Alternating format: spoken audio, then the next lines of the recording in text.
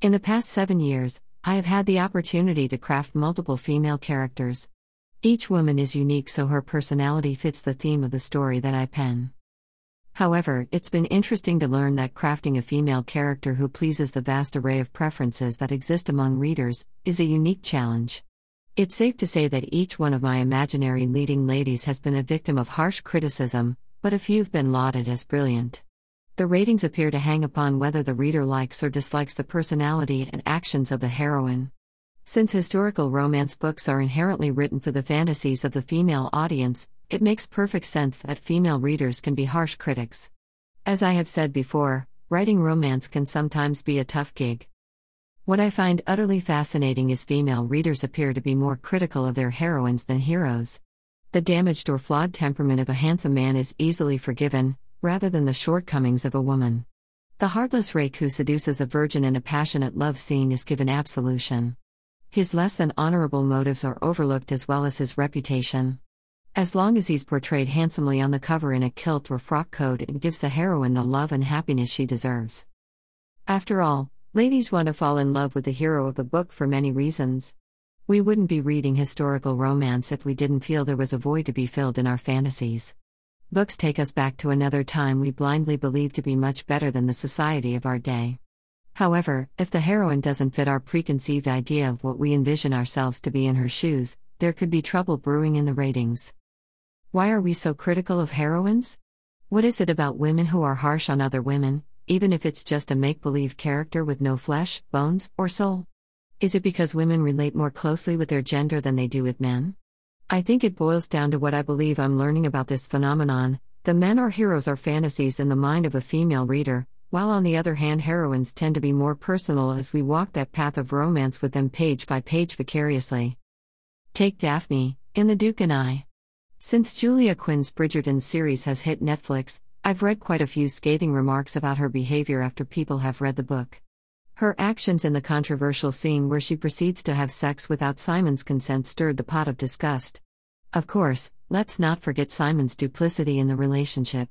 Are his actions less offensive? I'm just throwing out food for thought and not making any judgments myself.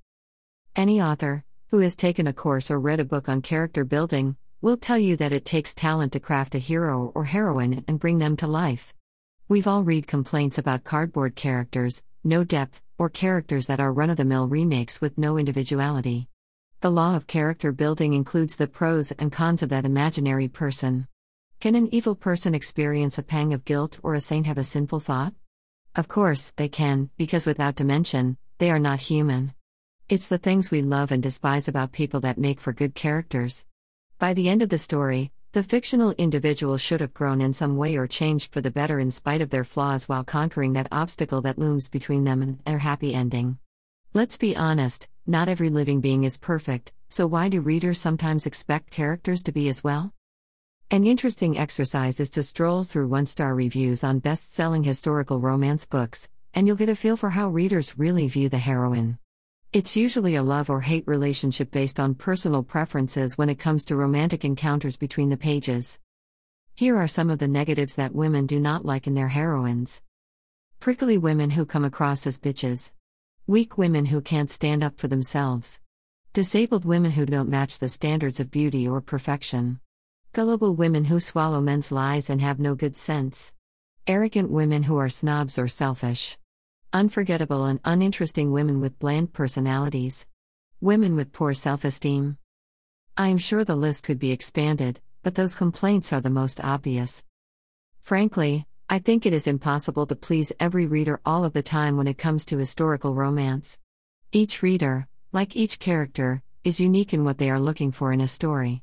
They have their perfect hero and heroine already in mind, and it's the journey that the two must traverse to find an everlasting love that is the entertainment readers seek. I would only caution that sometimes a character can possess negative characteristics early in the story, but the author has plans to mellow them out or heal their flaws. Unfortunately, tales that instantly irritate are often discarded before the best is yet to come. So is there a perfect heroine? I sincerely doubt it. There are too many tastes and expectations for characters to be acceptable by all readers. Now, as far as heroes? Well, that's an entirely different topic I tackled in another post.